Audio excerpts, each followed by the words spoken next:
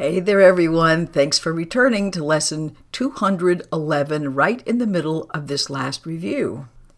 And our major idea, of course, is I am not a body. I am free. Well, if I'm not a body, it seems like I need something to replace that with, so I want to think of myself and ourselves as an activity or a process, anything to keep from thinking of ourselves as a thing, a separate thing. So I am not a body, I am an activity or a process of expressing love because I'm still as God created me. And I was created as everything, and let's change the created past tense to is creating me. This is an ongoing, ever-present expression of love. It's the only thing happening, and it's happening in this now moment. So do not think of this as a past tense thing. I am still as I am constantly, continually being created. I am the Holy Son of God Himself. I am that expression of love, the only thing happening.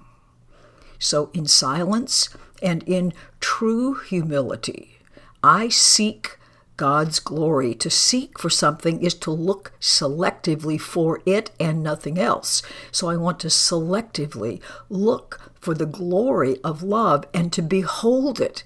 And this is in everything and everyone, because the Son whom He created as myself is just a bunch of words that says, I want to behold it in everything, because it is in everything and it is everything.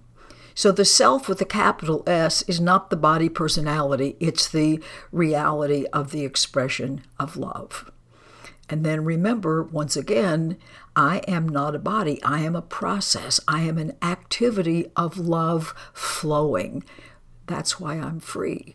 I am still, as love is creating me all the time. Okay, focus on this marvelous idea, and I surely will look forward to seeing you tomorrow. Goodbye.